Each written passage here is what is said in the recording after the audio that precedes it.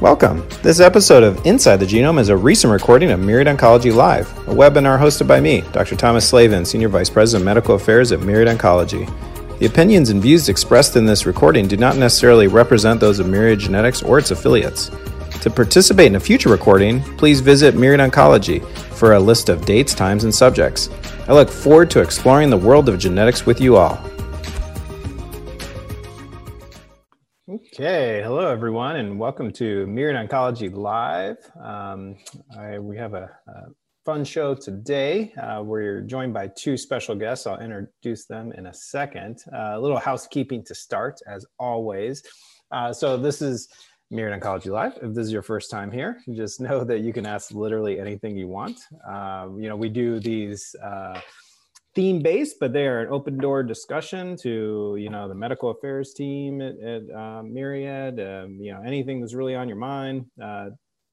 Today, we're talking about cancer survivorship. However, if you have a burning question about polygenic risk score and missed out last week or something, and you want to really just, get addressed, that's fine. We can work it in towards the end. Just let us know.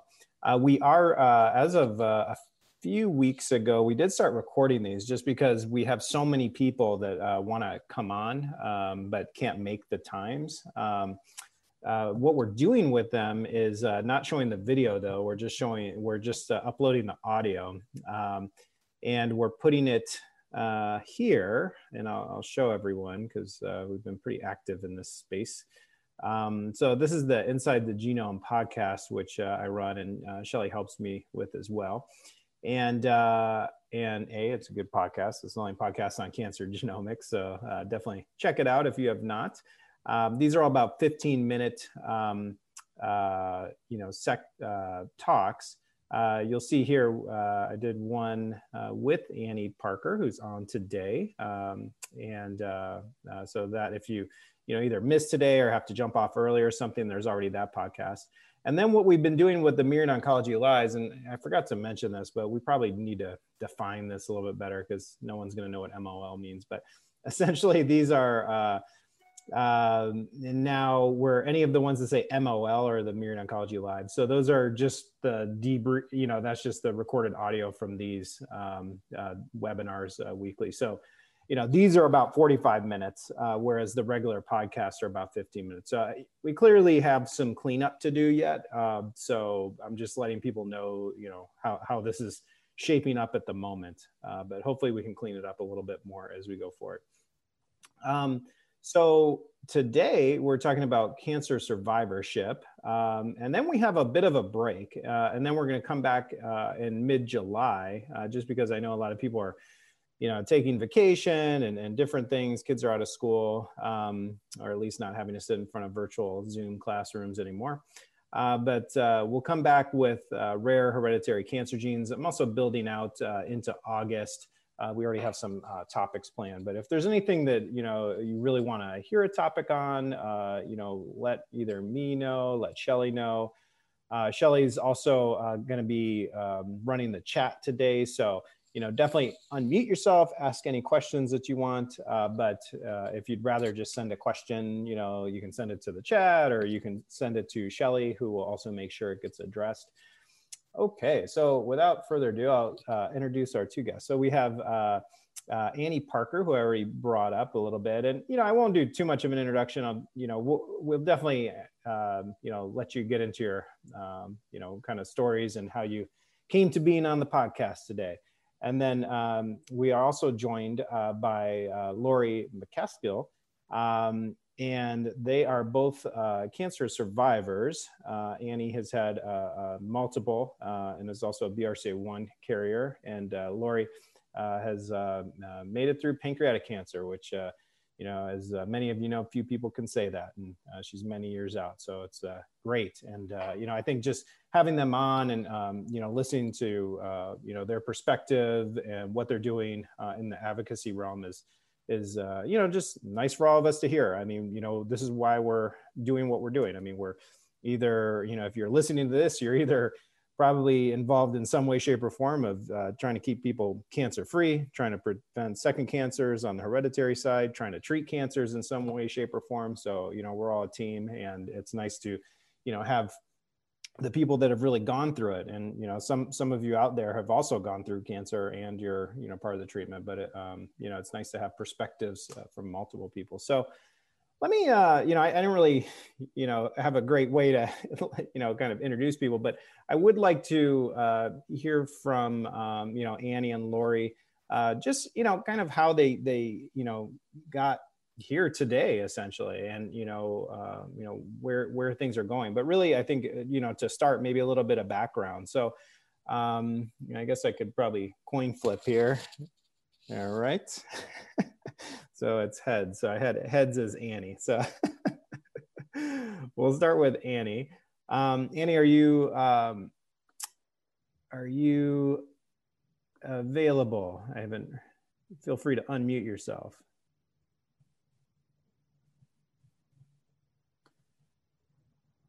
And if not, that's okay. She might be busy. I see Lori is already unmuted. So early bird gets the worm, Lori. So do you want to, tell people a little bit about yourself, and then we'll see if Annie can fix her audio, hopefully. I am so happy to be here celebrating Cancer Survivor Month for everyone out there, but I'm especially happy to be able to, for myself, this month I celebrate 15 years of pancreatic cancer and almost 1 year for endometrial cancer. I was diagnosed last year during COVID and had surgery for that. But as we know, I've learned so much about the world of cancer and genetic testing. I was 55 years old, perfectly healthy, exercise enthusiast. I'm diligent about my checkups. Other than a cold and the flu, I've never been sick. And it was a backache. And for those of you out there, please don't think because you have a backache, you're going to get pancreatic cancer. But I really encourage everyone to learn and understand what the symptoms are of pancreatic cancer, because as you know, Dr. Slavin, that you do not have the luxury of time. And it's really because I used my voice. I was persistent thinking I just needed an antibiotic, but I never once thought cancer. So years of chemotherapy, almost 4 years of multiple surgeries, and I was told to get my affairs in order. You have 3 to 6 months to live. Well, that was 11 years ago, and I'm very happy to be here, cancer-free and celebrating life. And through my intuitive skills and really expertise and cancer journey, I now guide and coach others on how to navigate a challenging journey and how to really take charge and be empowered, interacting with healthcare professionals, with family members, and just really not only thrive, but survive this challenging journey. And I'm so happy to be able to collaborate with Myriad, because I've learned a great deal in the world of genetic testing and how you all really are the gold standard and the importance of genetic testing. So it's an honor to be here. Yeah, no, thank you so much for coming. I didn't know you had endometrial cancer too. I wow, did. that's amazing. I did. Yeah. What kind of pancreatic cancer did you have? Did you have adenocarcinoma? adenocarcinoma. And Dr. Slavin, I was fortunate in that it had not spread to my liver. It had spread, and I was advised to start on chemotherapy and not have the Whipple surgery. Unfortunately, complications thwarted that, and against some doctors' advice, I did have the Whipple, and I'm so glad I did. Complicated surgery, as you know, and recovery was difficult, but I believe the most important thing is certainly, in addition to going to centers of excellence and interacting with the best healthcare professionals, is your mindset. And I just never really focused that I have cancer. I could be dying. All of the statistics are against me. I really thought, I'm going to fight this fight. I'm going to be my own person. I wanted to kind of practice an artful or healthy denial. I never asked, how long am I going to be on this chemo, or what is my prognosis? And that worked for me. And it was taking baby steps and really believing in myself and trying to live a quality of life. Obviously, it's altered and it's completely different, but really taking that step and never, ever giving up. And I believe that's so possible for everybody out there. Yeah. And so, here you are, you're 55, I'm assuming you went into emergency room or something with some, your back pain or, I mean, how did, if you go back in time, you were getting your evaluation and, kind of like, when did you first hear that word, cancer? No, I will correct that, because it was a consistent back pain. I experienced something almost as if I've never been electrocuted, but it sort of felt like that. I had this incredible pain starting at the top of my head that went through my entire body for only about 5 or 7 seconds. But what remained— Just one time? One time only. Interesting. And it was just as if I was on fire. It took my breath away. I almost passed out. And what remained was a pain in my lower back on one side, about the size of a tennis ball. And this was consistent. It never, ever subsided. Sometimes it was so debilitating, I could hardly get out of bed. Most of the time, it was just annoying. And I remember the next day I was race walking with some girlfriends, and we go pretty fast. I was in New York at the time, and they said, "Oh, the pain is probably from your heels you wore at the party last night." We just attribute it to something that is something else other than being sick. Days later, when I returned to my home in Los Angeles, I didn't even know what kind of a doctor to go to. And I went through a variety of doctors, and everyone dismissed me. "No, you pulled a muscle exercising. It's your imagination." So you did see some doctors that, just. Oh, I saw many doctors for months. Yeah. Oh, okay. Wow. Yeah. And x-rays were taken, and I kept begging for tests or something. I need an antibiotic. What's wrong? This back pain never goes away. And finally, I asked for a scan. I'd never had one. So I didn't know what I was asking for. Is it an MRI? Is it a scan? What kind of— So you felt like you were having to advocate for yourself. Exactly. Yeah. And that's what I want people to know, is use your voice, because sometimes we're overlooked. When they told me, "Lori, it's your imagination, nothing's wrong," I am a reasonable patient. And there was a pain, and I was experiencing something very, very uncomfortable. Yeah. Did you have anything else going on? Like, were you not eating a lot, or, No, sleeping okay? I've always been petite. I lost a little bit of weight. And then finally, after they did the endoscopy and biopsy, and when they said, "Lori, I am so sorry you have pancreatic cancer," I literally said to the doctor, "That is a death sentence. You have the wrong file. Would you please get the right file?" Honestly, I was in complete disbelief. And I barely knew what the pancreas did. I was very naive and not educated in that department. And as I said, quickly started on well, let me back up. The most important step, I believe, after a diagnosis is getting a plan in place. And I was fortunate to be surrounded by a lot of loving friends, providing resources, found an oncologist, and started immediately on a pill form of chemotherapy. Oh, before even having the pancreatic surgery and everything? Yes. Oh, yes. Oh, wow. Okay. Yeah. Because that was pretty rare back 15 years ago. Yeah. 2006. Yeah. Yes. Neoadjuvant therapy. Yeah. Yes. So then, so you had so you were on the therapy for a while, and then you had your surgery and had it removed. What were those kind of feelings when you, had it removed? Were you just thinking, I'm done with this, or were you just, it sounds like you're a very positive person. Were you, I am, but I had never been in the hospital, and this was all, it happened quickly. The therapy of the chemotherapy on the pill was thwarted because my liver was being crushed, and they put in stents, and I had to have 2 back-to-back surgeries, and never left the hospital, and followed up with the Whipple. And honestly, I believe that I was in this complete state of shock, which I know every cancer patient out there can relate to. It was disbelief. I really didn't know what was happening. I was in a lot of pain. And I believe the most important thing at that time was I really believed and trusted in my doctors. I didn't have a long relationship with them. I had just met the surgeon. I had just met the oncologist. But I had faith in that. I knew that they were there for me and that this was the best decision that I could make. I did some research. Should I be in another hospital somewhere else and so forth? And all of that was done very quickly. But I had that faith in them and in myself that I would come through this, not knowing that it would be years of this protocol and this type of therapy that Yeah, would. you're probably just thinking of it in the moment. You're probably not thinking Right, about the, exactly. all that's in front of you. Yeah. And again, so on day 6, they told me I would be in the hospital for 2 weeks. As you know, recovering from the Whipple surgery is complex and challenging. Yeah.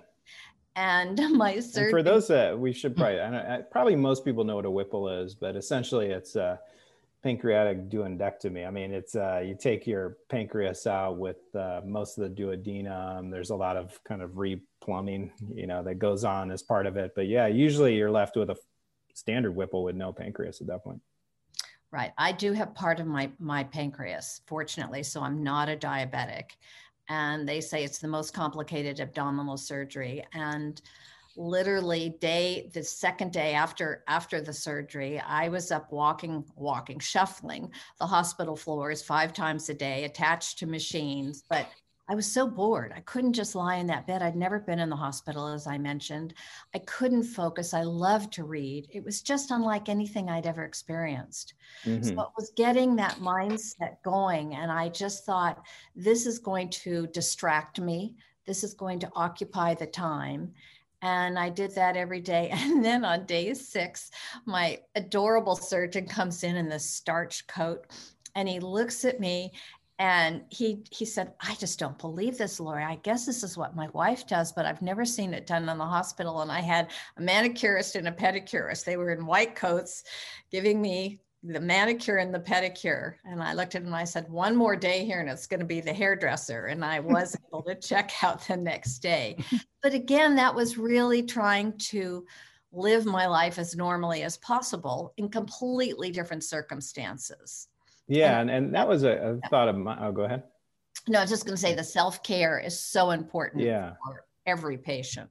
Well, that's what I was wondering. I mean, it's not like you were just waiting around for cancer to come. So you had a whole life, obviously, going on that just stopped for the most part, probably. So how did you work through all that? And I see a question by Robin Palmer in the chat about, how did you tell your friends and, family and, even, broach those subjects? It was very difficult, and everyone was, of course, in complete shock because I'm the one that I can't eat enough green vegetables, and I love exercise, and I'm incredibly healthy. And they would say, oh my gosh, if Lori got this, what's going to happen to us? But it was after a while, you learn to manage those conversations, and boundaries are really important because it's overwhelming. Everyone is coming from love, wanting to help you. You've got to go here. You need to do this. And I think managing all of that is so important. I took really good notes. That record keeping was another element in my managing this journey and saving my life.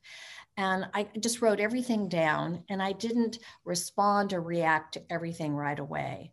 And I was very open with my friends about what I wanted to talk about or what I could hear or not hear. I didn't want them to ask me, well, what's next? Or what do they say? What's the prognosis? Or I didn't want to go down that road because I myself really in many ways didn't want to know. Yeah. I wanted just to know what's the next day, baby steps. That's all I could handle.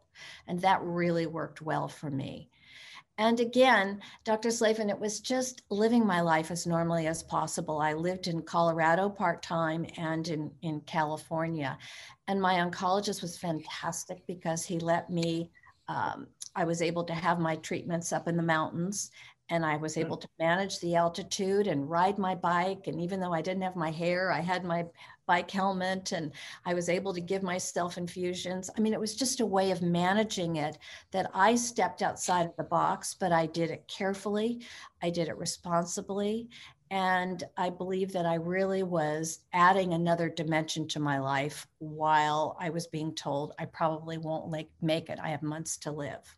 Yeah. Yeah. Yeah. And So Lori, I have a yeah. question.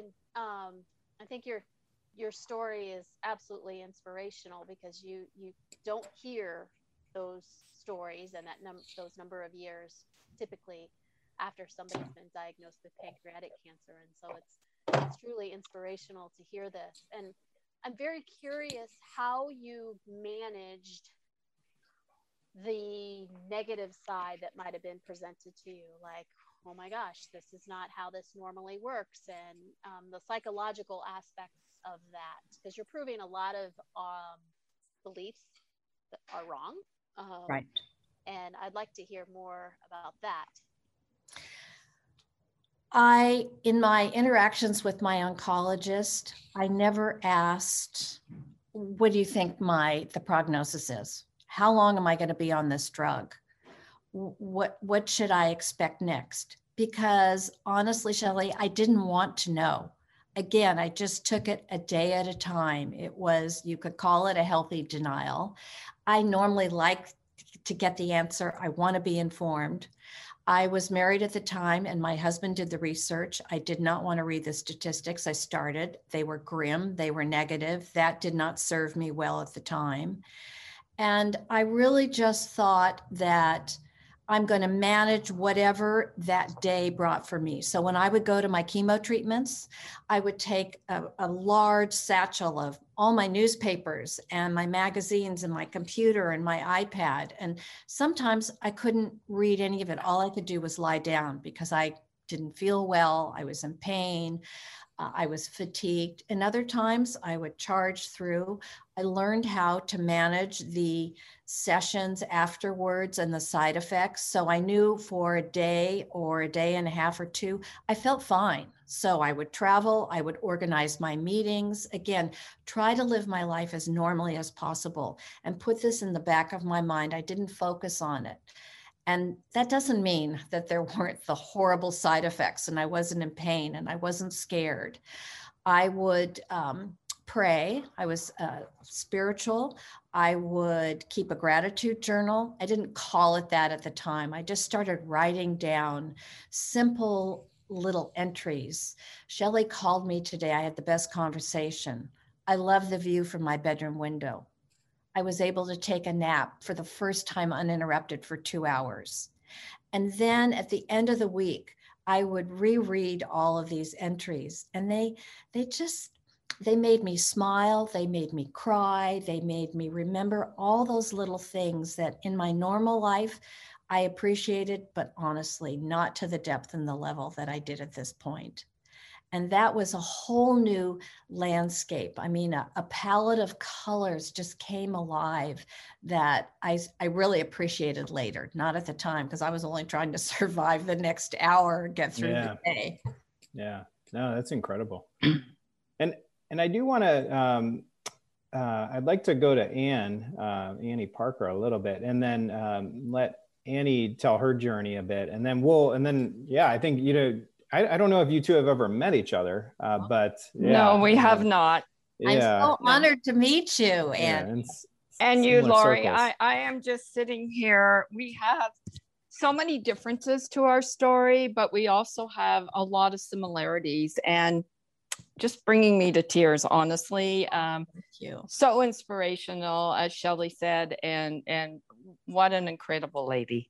Thank you. Well, your story is amazing, and I can't wait to hear from you. So please share. Yeah, Annie. I mean, if you want to let the audience know, just and the audience is largely a provider audience. I mean, people taking care of people with cancer. So, but some may know of you, but probably many do not yet. So, if you want to give people a little rundown of how you came to be being here. That'd be useful. Yes, and thank you very much, Dr. Slavin, to have me back again. It's just so wonderful. So, I often say and often felt that I had cancer even before I was born, because my mother actually developed breast cancer when she was pregnant with me. So she didn't choose to do any kind of treatment while she was carrying me. But when I was born, she had a complete mastectomy. Now we're talking back in the 50s. So how old was she?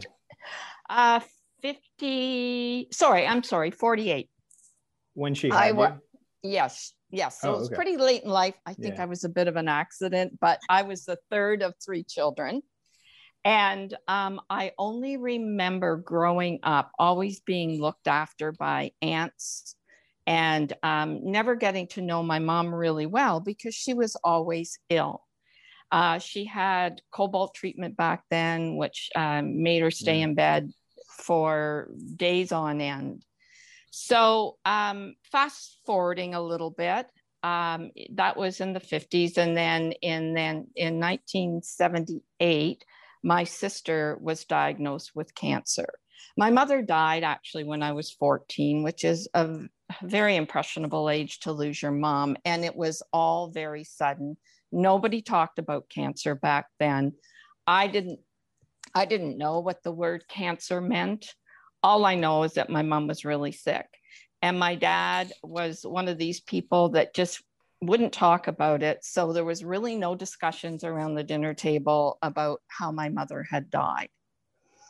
I got all my information from my older sister, Joni. Joni was 10 years older than I was. And when she got sick, she told me that it was breast cancer that was the original site and that had taken my mother's life because it had gone to ovarian cancer.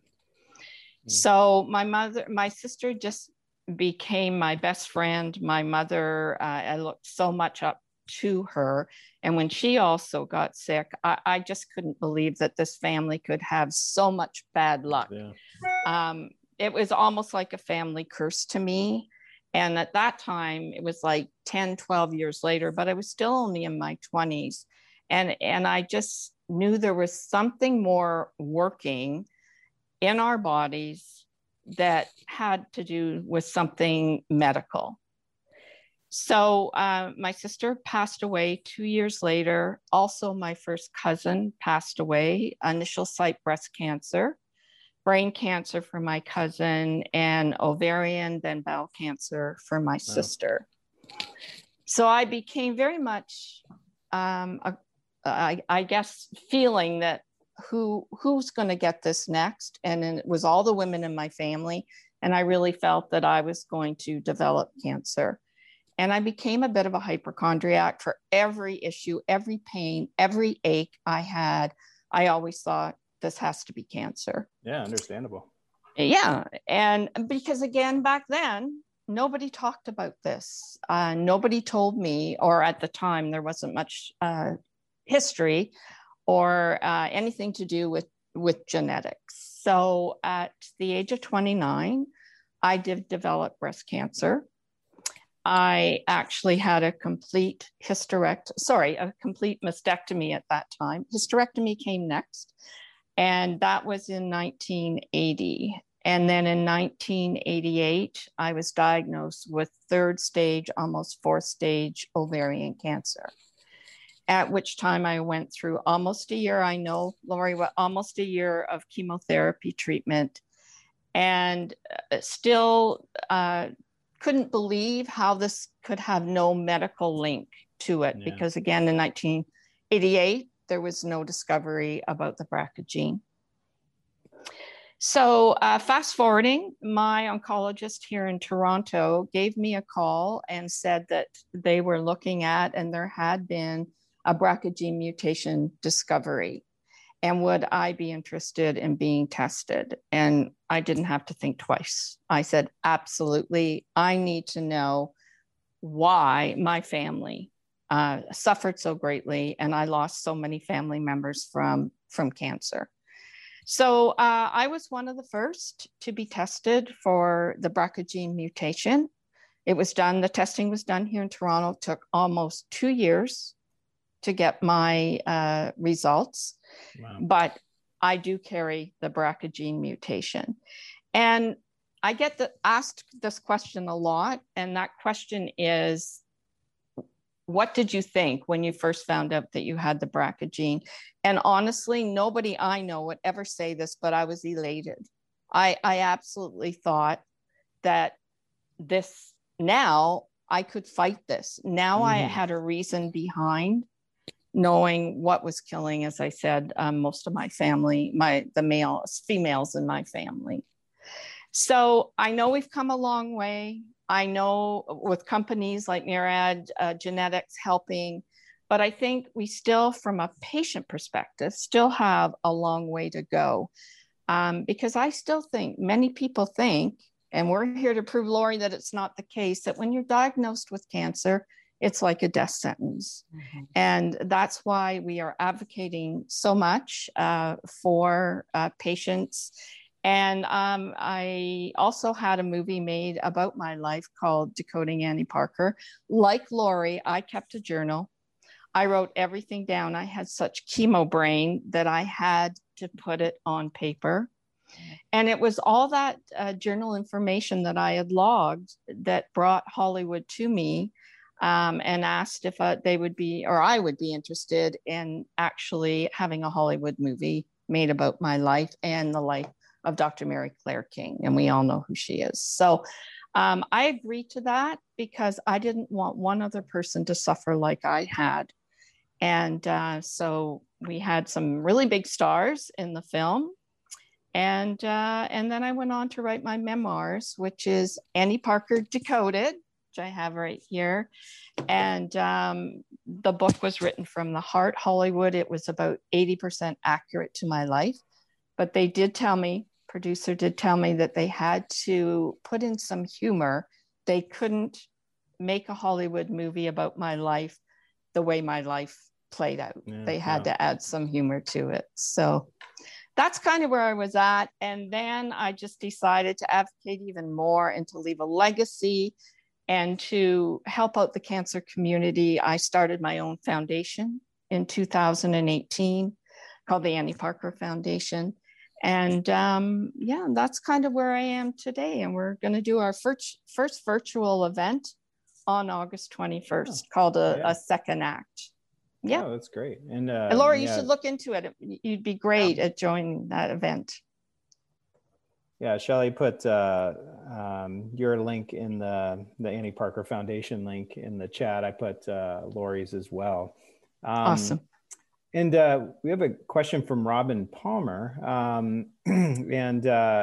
She says, what words of wisdom do each of you have for us providers for our interactions with cancer patients, especially when the prognosis is poor? I think it's a very good question, Robin. I don't know who wants to jump in first. Annie, do you want to start? Sure. Words of wisdom. Well, I've always fought this disease really hard. I've been asked this question a lot.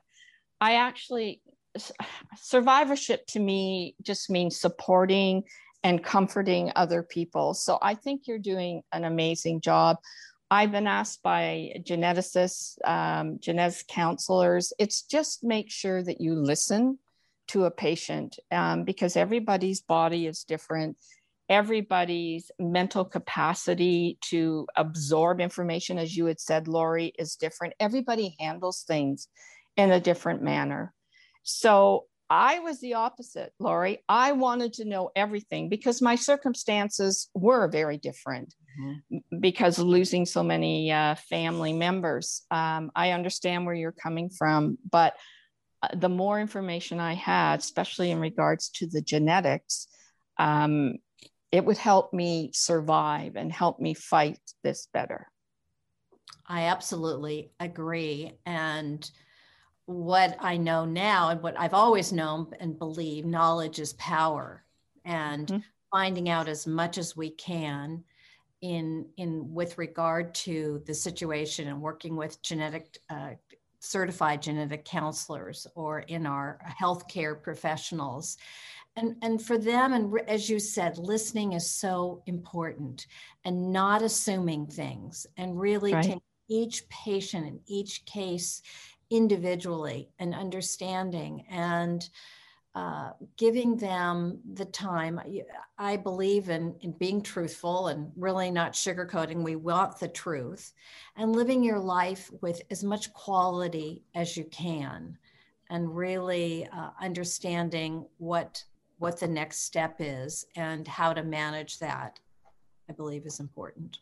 Absolutely.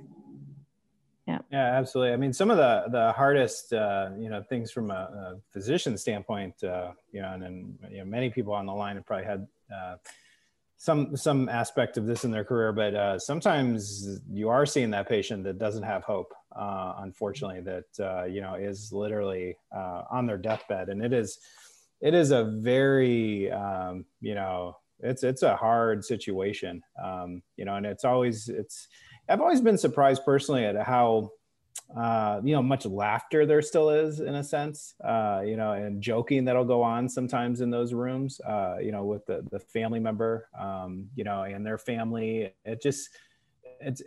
In my experience, it hasn't been as dismal as, you would think from the out, if you were looking in and saying you're about to walk into a room of someone that, is like, maybe not going to be here in a week. Kind of thing, that they're, just on supportive care at the end of their hospice career or whatever it is. But yeah, that levity, I mean, really, even if you don't have the hope, sometimes just that, just being able to, banter and still see a reason for, helping others is, a big part of it. And not feeling alone either, Doc Slavin.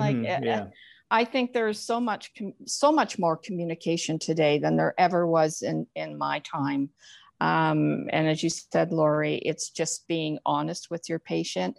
And may I say, with doctors years ago, and this has changed dramatically, which I'm so thankful for, doctors were up here and patients were down here. I always remember going into when I had my ovarian cancer, and like you, Lori, told to go home and get my affairs in order. And I recall this doctor's, I felt so small because this doctor's desk, it's like the legs were cut off where the patient was sitting. I was actually looking up at this doctor, and it just, I felt I wasn't on the same level at all.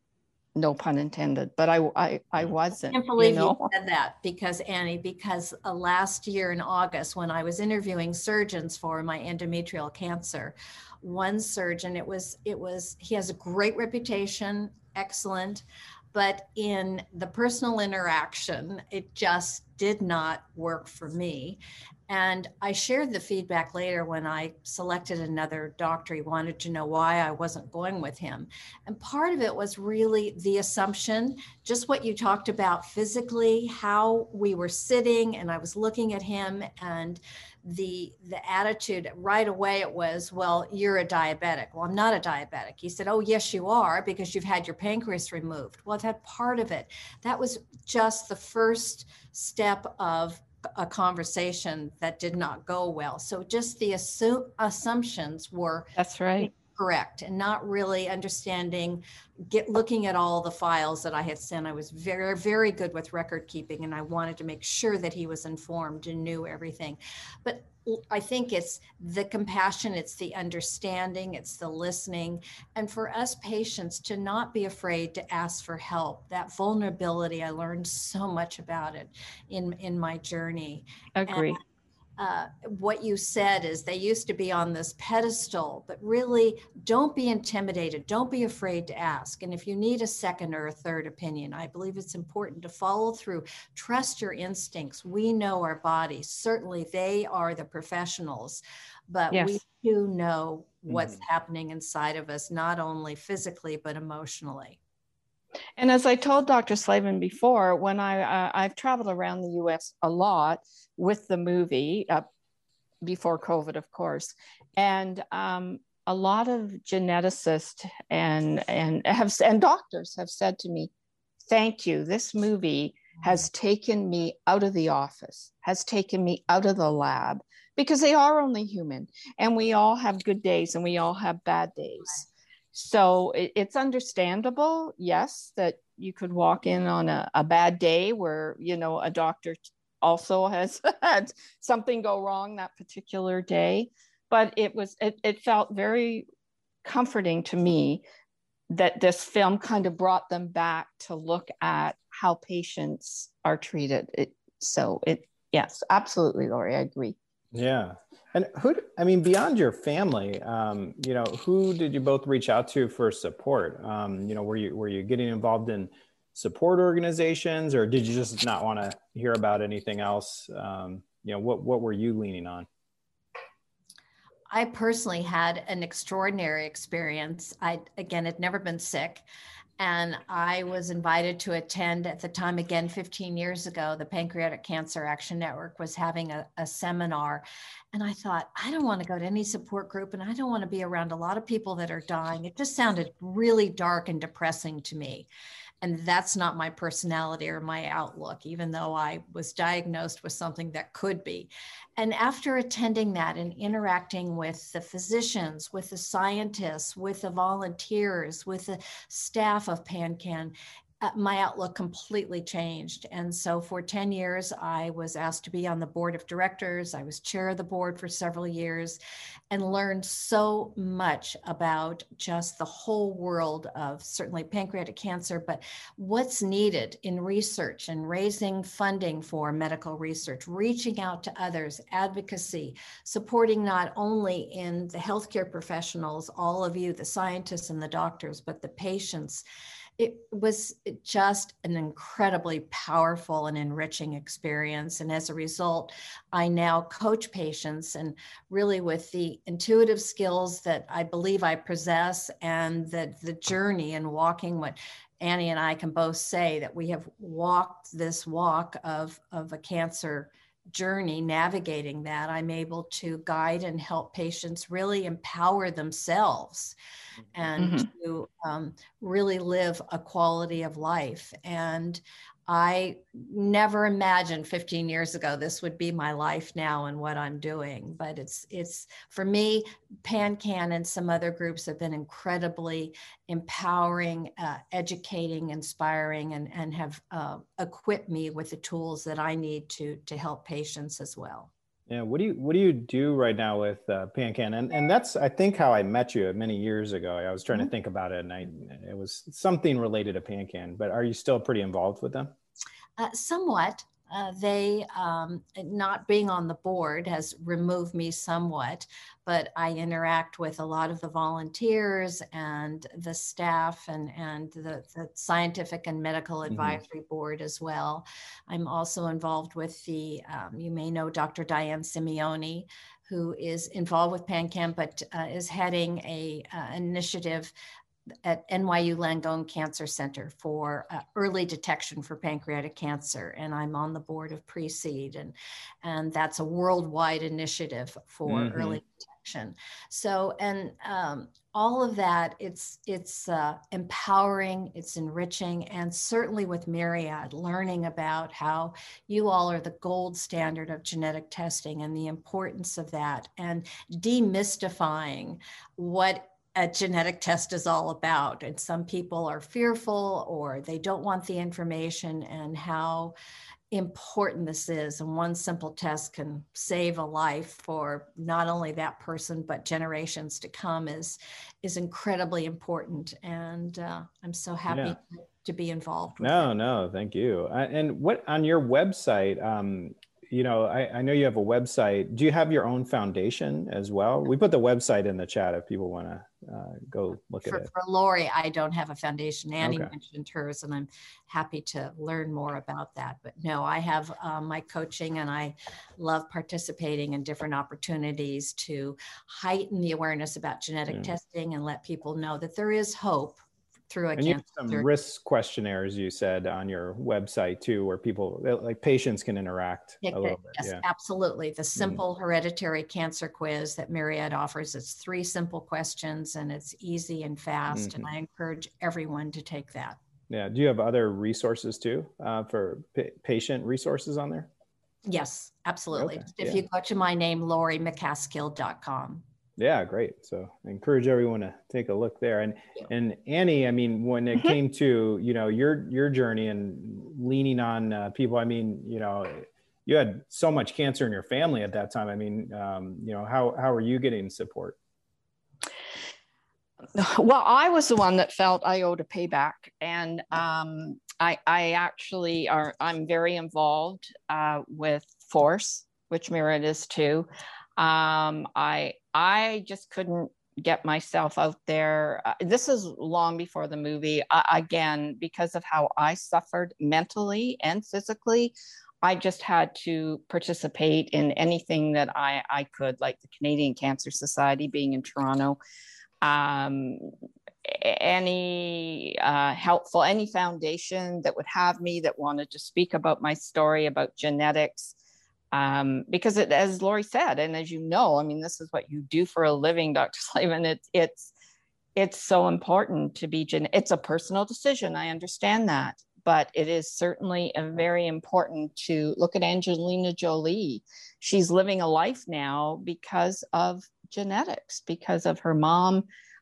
She can see hopefully her grandchildren grow up, and you know, I just felt right from the get-go my life had an expiry date, and now that I know that I carry the BRCA gene, I can cross my T's, dot my I's, get early. I go every year. I'm a 3-time cancer survivor, so of course, yes, I still go for my annual checkups. But I just reached out to all the organizations that I could. I mean, my family literally fell apart with my mother's death, because yet again, as I said, nobody spoke about it. My first marriage fell apart because I was so obsessed with genetics and trying to find out why I carried this family curse. So, yeah. Yeah, and I want to take a pause for a second and just see if anyone has any questions out there, because we have a lot of listeners on. Anyone want to ask Annie or Lori anything in particular? If not, I have a million other questions, but we probably don't have time. I have one. So this is Shelley again. So your desire to have information is very different from each other. You know, you Annie, you wanted a lot of information. Lori, you were taking it more day to day. A lot of the individuals on this call are genetic counselors who thrive on doing active listening with patients, but also providing information. And so there's that fine balance with giving too much information that you overwhelm the patient, but yet giving them enough to feel empowered to make decisions that are right for them.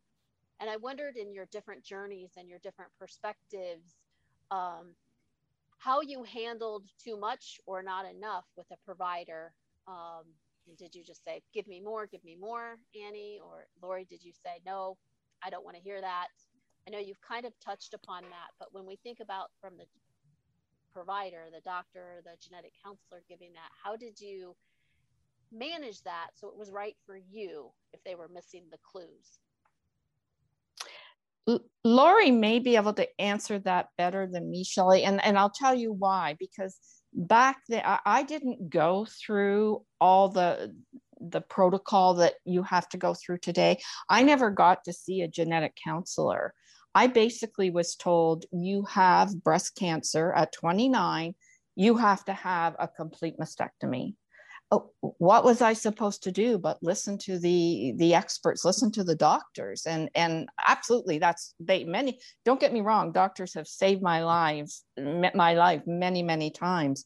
But even when I had 3rd stage ovarian, my family doctor didn't connect the dots, because at that point, if it was a few years later, I would have seen maybe a genetic counselor.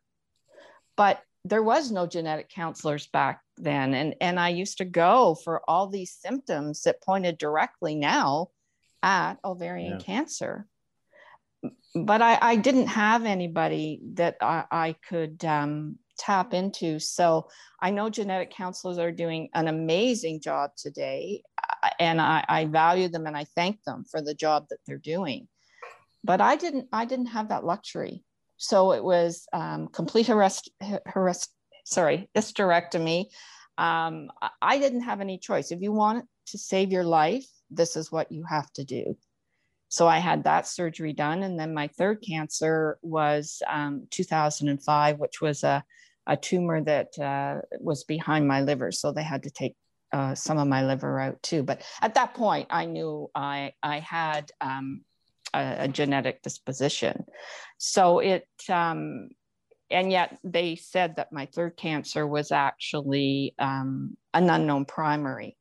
And my oncologist actually sent it to Dr. King. She wanted to see the pathology results, and it came back as an unknown primary. So it really wasn't connected, I don't think, to the breast and ovarian cancer. And that was in 2005. So Lori, over to you. I'm not sure, I don't mean to be evasive, Shelley, but I didn't have that luxury, unfortunately, that patients have today. And Shelley, I was never offered genetic testing. It was never posed to me as this is something that you can do. And over the years, I might have done things differently. I do believe knowledge is power. And today I would definitely do testing. I believe in the counselors, in healthcare professionals. I think it's really important to manage and understand your patient. I realize there isn't a lot of time, but I hope patients will take someone with them. I hope they will ask questions and derive this information, because it is powerful and it can save a life. And it doesn't have to be overwhelming. If it's presented in a way and they go to a trustworthy company like Myriad, knowing that they have a lifetime commitment to their patients. They really do care, and it's accurate, it's safe. All of that is very comforting. I would want to know that, and that's going to help me make the decisions. I'm not going to do this alone. You do not have to think you are alone in making these decisions and navigating this journey. I think it's super, super important. Ask for help and ask the questions and learn and do your homework. And for me, in doing my research with where I would have this surgery or what oncologist or so forth, it was only so much. I couldn't overwhelm. You could spend the next 12 months every day, as you know, Annie, right? Doing research, learning about this healthcare facility, this and this. It can be too much. Mm-hmm. So I managed it. But again, I believe that asking those questions, getting the information, don't do this alone. Knowledge is power, and it can save a life. Yeah. And you know what, Lori, it's so true, but I'm really going to age myself and date myself here, but you can imagine how obsessed I was with researching this. I had to do it in a library. What's a library today? Wow. Nobody goes to a library anymore. Wow. It's all done of course, online and yes. Yeah. So, yes. Yeah, and online's almost overwhelming now. Yes, it can be. You're right. Yeah. We only have a few minutes left, but I don't know if there's other questions, people can chime in, but one kind of general lasting question. I mean, what lessons learned? I mean, is there any like really good tidbit that, or tidbits that you would have personally loved to have known in the beginning, or, advice that you would have for our provider audience here, maybe taking care of patients that maybe hasn't been said in the pod or in the webinar yet? I think I've said it all. Again, empowerment, just knowing your body, going and getting things checked out when you know things just aren't right. That will give you peace of mind that I never got initially, given the sign of the times or the way things were.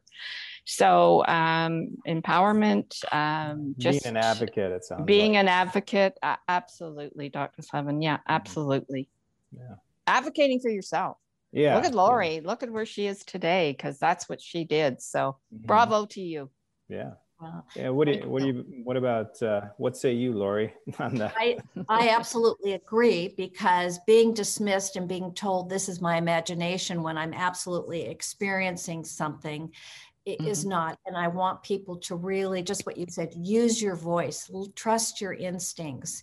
And for the healthcare professionals, really understand all of us have different personalities, and to better understand that patient, listen to understand and manage the information, how it's conveyed. And I love when you talked about humor and just trying to treat this as, even if time is limited, really understanding what that means to that patient and how to manage that. And for the patient, again, knowledge is power. Take baby steps. This isn't going to be solved, or everything is not going to happen in a very, very short period of time. Manage that and know that there is hope.